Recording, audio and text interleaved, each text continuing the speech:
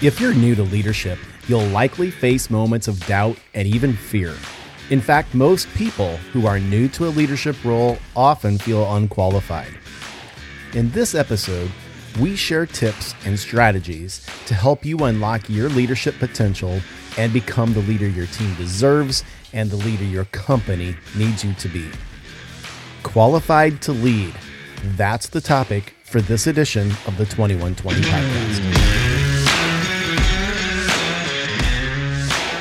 This is the 2120 podcast, where each week, two guys take an idea, an experience, or a topic that we're passionate about, and we talk about it with you for 20 minutes. Well, welcome to the 2120 podcast. I'm your host, James. And I'm Matt. Sometimes Jim, by the way. Yeah, Jim. Yeah, that's Jim, funny. James. Hayden said, "Who's James?" I go, "It's Jim." "Well, why do you call him James?" I go, "That's his name." "Well, his name's Jim." She's like, he was very adamant that your name's Jim. Yeah. Well, a couple episodes ago, Matt, you and I talked about.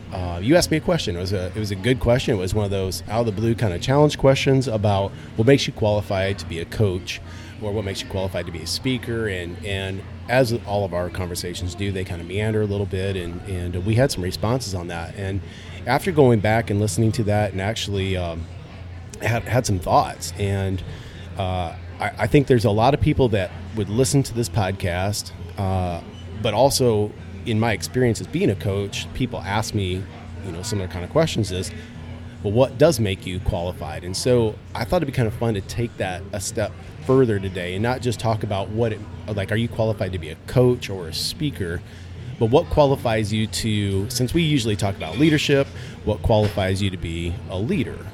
And so here's the premise of this. You never, so nobody ever is just born into a leadership role.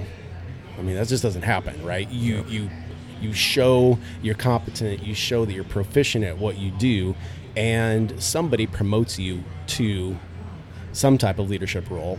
And on that first day, when it's official, you're never really qualified, are you? No, I think you're terrified. Oh, I think in a lot of ways that's true. Yeah, I wasn't ready for you to say that. Yeah, and it's one of those things where you're in this role to do the job now, and you have to step in and do it, and right. It could go good, it could go great, or it could go poor. And if you don't have formal training, if you don't have that, the confidence that you are going to own this position and do a great job with it, the poor side of things, I think it turns into, it's a job title. Mm-hmm. So now you're the boss. Yep. And now people are going to have to follow you because I'm the boss now, right? And they don't follow you because they're not bought into you as a leader. And I think it's okay to step into that role and go, okay, for day one, I'm going to make mistakes. I'm going to be okay with making mistakes. The crew's going to know that I'm going to make mistakes. Mm-hmm. But together we're going to learn and grow, and we're all going to get better because of it.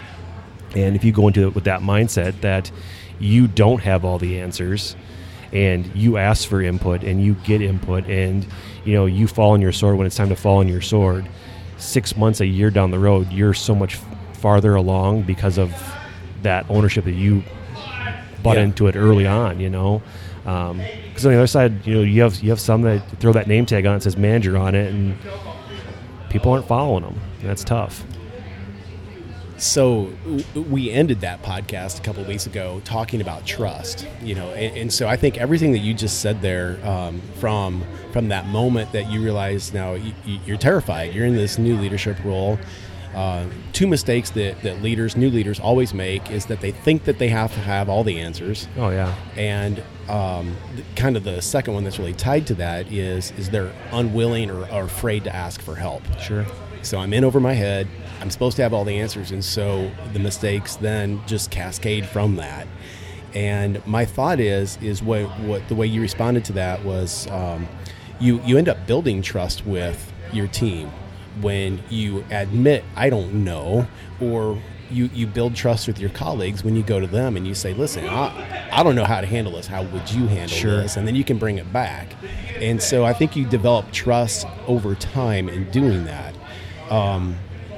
The other piece of this is, and this is the crux of what what drives me to what I do is leaders get promoted to positions, but they're rarely ever trained in any type of leadership. So what are some things that you have done in your work to help prepare new leaders?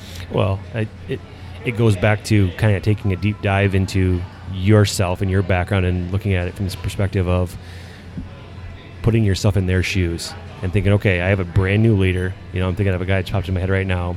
Just promoted him as an ASL. He's going to be me long term.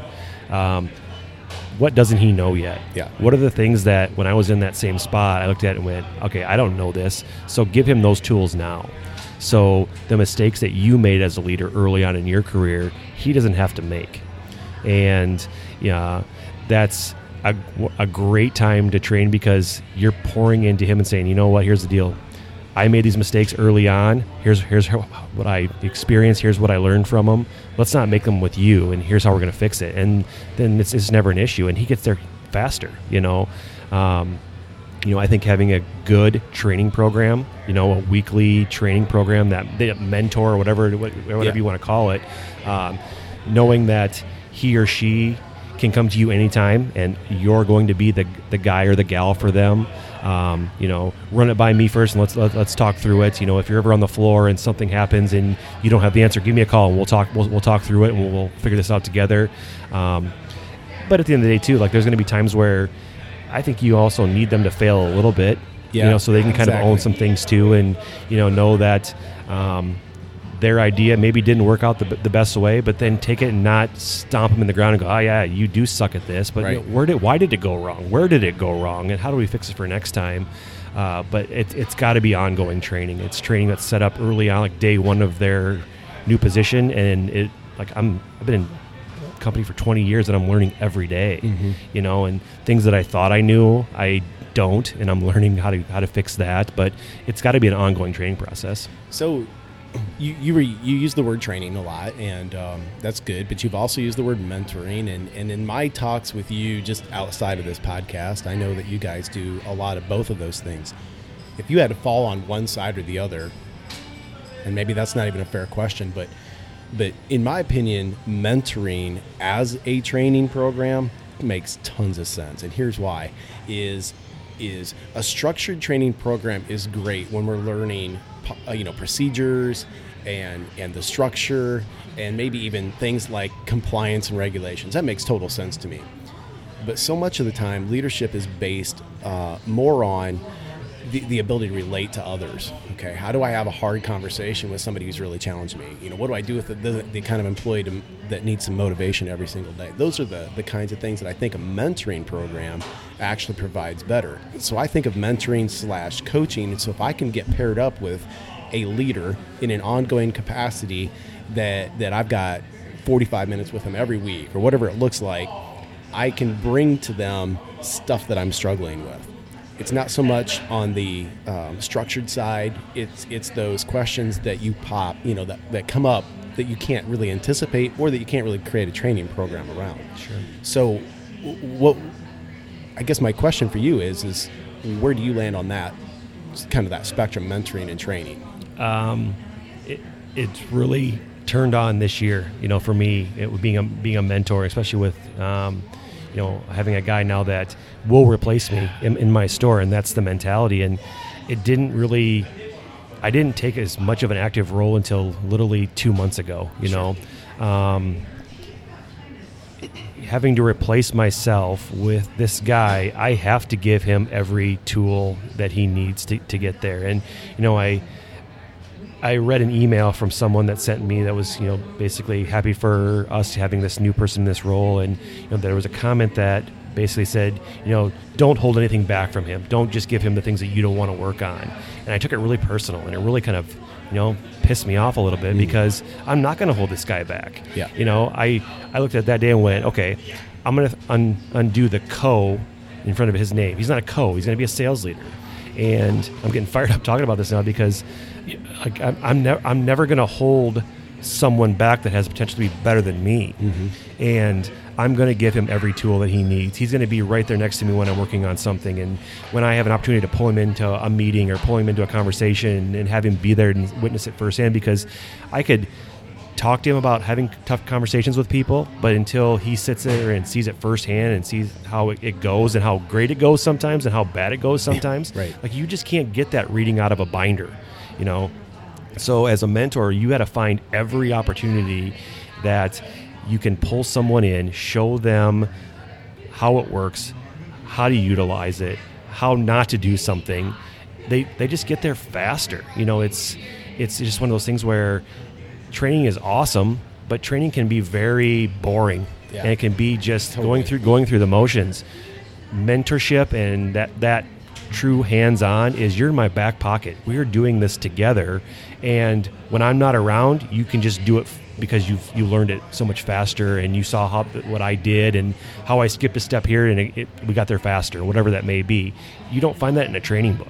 You find that from experience. You find that from completely owning the role, and now, you know, taking that role and passing it on to somebody else.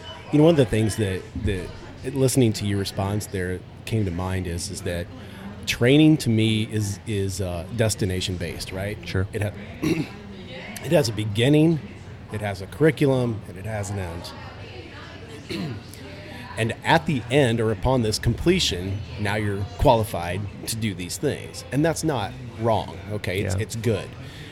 Mentoring to me would be, I would classify it more as directional based, okay? So it doesn't really have an end. And the best mentoring program would be like the best coaching program, which is that it's ongoing. Because you can't always anticipate. So if I'm going to mentor someone, I'm going to be careful that I'm not always the person bringing what we're going to talk about today. Because as a mentor, I need to be a listener. And so if I'm mentoring you and you come to me with a question or something that's on your heart, something that's troubling you, you need to know something, but I sit down today and I say, okay, Matt, here's what we're going to cover today. By default, you might just allow me to do that because I'm in this position of being a mentor. And it didn't address the question that you were having. So it's so important when you set those relationships up is that you got to choose a mentor wisely. Somebody that you can completely trust and that isn't just there to be a fountain of information and vomit it all over you all the time. You know, you got to sit and listen, and then so you're going to bring this challenge to me. You're going through this, and here's the thing. As a mentor, I also need to know I don't have all the answers. Oh, for sure. And you come to me with this difficult thing. I say, listen, I've never run into that. I'm not exactly sure. Let's talk to somebody else. Let's bring somebody else in on this and point you in the right direction. You know, I think what you said about, you know, coming in with and being open to not just, you know, to shutting your own mouth and listening.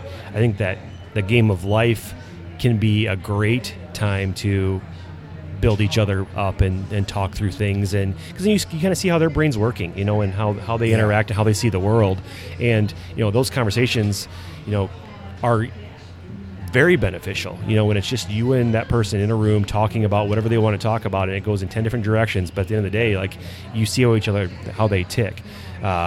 I think it's okay to have more than one mentor. You know, I've had people in my life that, you know, I can say, you know, has mentored me in this area and has mentored me in that area.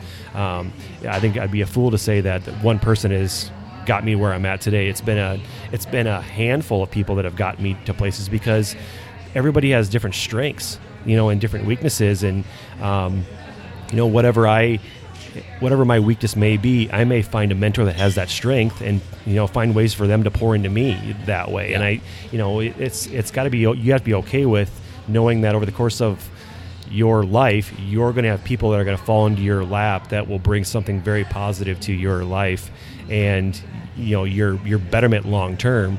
If you're not finding ways to pour into them and, you know, pour into you kind of thing, you're missing out. But man, like the best part is when you're interacting with someone and they're pouring into you and you think of them as a mentor and they don't think of them as a mentor for you. Like they're just that good, you know? Yeah. That's the end goal. You know, when you're at that level of leadership where you're just constantly just teaching every day and you don't think of it as teaching, you're just being you're at that pinnacle of leadership.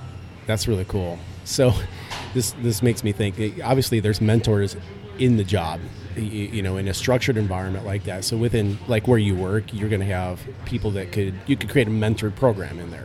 But then there's also the mentors that you have that are, obviously outside of that work. So those could be friends, those could be coaches, those could be other, retired people that did great things in business, and just people that can really pour and invest in you. I'll share a quick story with you. It's an awkward story, actually, because I was asked to do a presentation for a mentoring group, and I gave it on giving and receiving feedback. It went really well.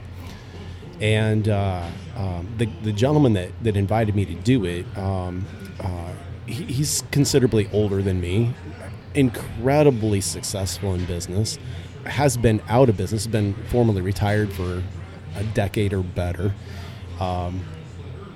And so we had a really neat sit down. His office, his working space is a nice restaurant in the metro area, which is just weird. And that's where he just gets a table and we sit there. And he asked me after we were done, and this came via email. He said, "Thank you. You did a wonderful job. I think people really enjoyed what you had to say, and I think they really learned a lot. It was great engagement." He said, "Would you be interested in having me mentor you?" Now, the awkwardness came in because I've known him for all of an hour.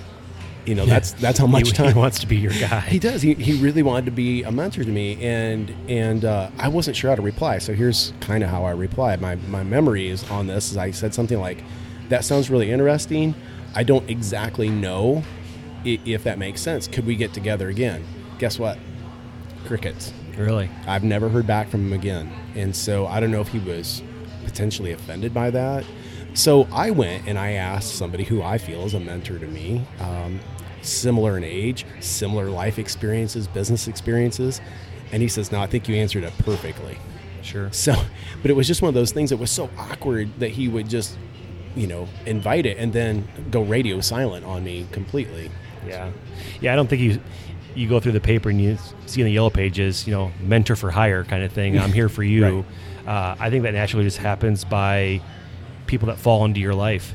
Mm-hmm. There's people that you're naturally just drawn to, and for whatever that may be, whether it's their leadership style, whether it's their personality, their experience, the sexy value of who they are, like you're drawn to that. But I also think there's tons of value in finding mentors that are the complete opposite of you. Yeah. That don't share the same way you think, don't share the same learning styles, because it gives you an outside perspective on something totally different that you may struggle in, and you see it from their perspective and go, "Oh man, that makes a lot of sense." So I think it's super easy to find people that you like and you're compatible with, and there's a good team vibe there. But I think there's also tons of value in finding someone that has strong leadership ability, but maybe is a lot different than you, and teaches differently and sees the world through a different lens. And getting involved with them helps you grow too. I think we do this at my job, where we have a supervisor, and we have someone that can help be the mentor for them. That's completely opposite. Whatever their strength is, we try to find the exact opposite strength, because it just helps them grow faster.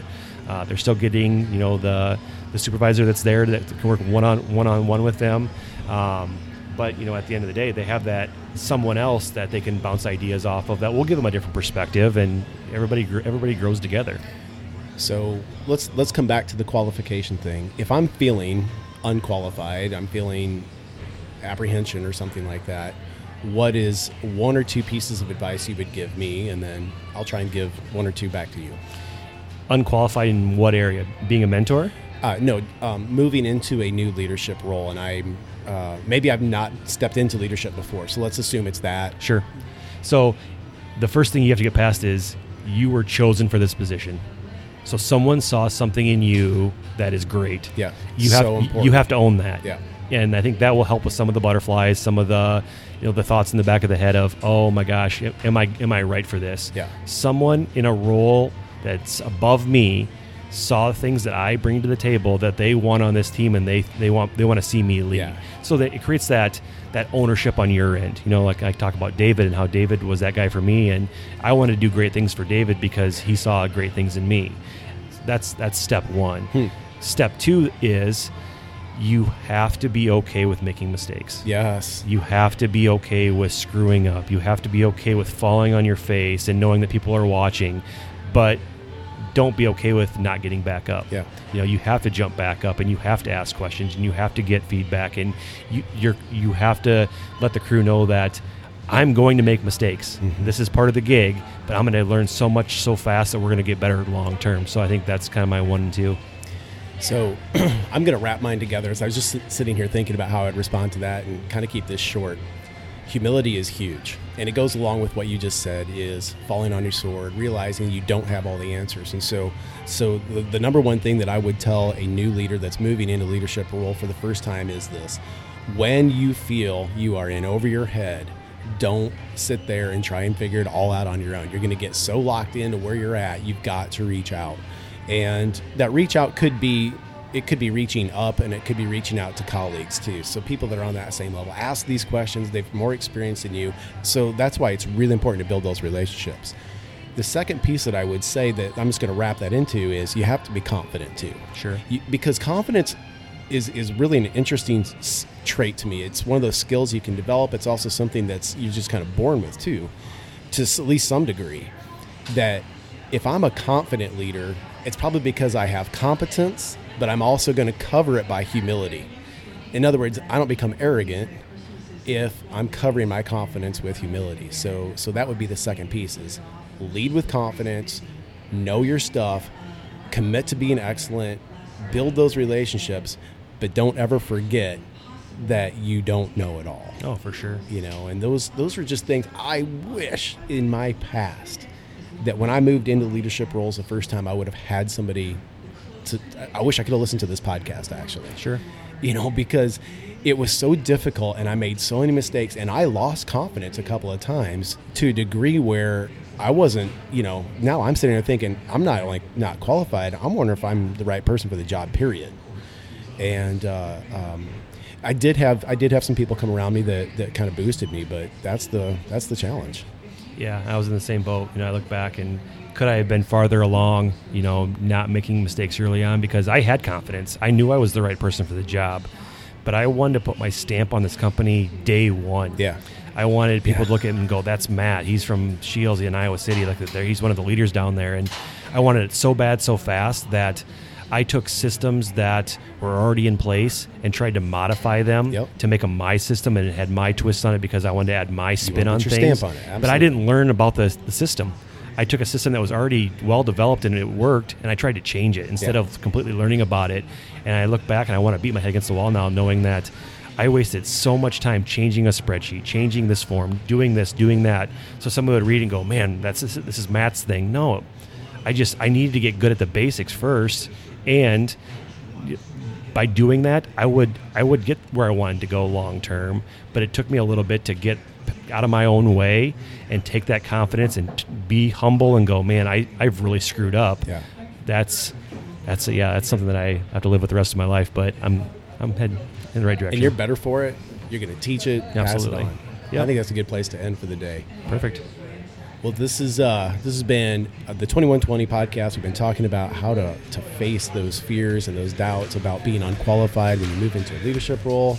My name is James. I go by Jim. I'm Matt. I go by Matt. Have a good week. See ya. If you have questions, comments, or ideas for topics, we'd love to hear from you. Send us an email at 2120podcast@gmail.com. That's the words 21 spelled out, followed by the numbers 20 podcast@gmail.com. We'll make it easy and include a link to that email address in the description. If you're enjoying listening to two guys take a random topic and talk about it for 20 minutes, hey, it would mean a lot to Matt and I if you would rate it, write a review, and share it with others.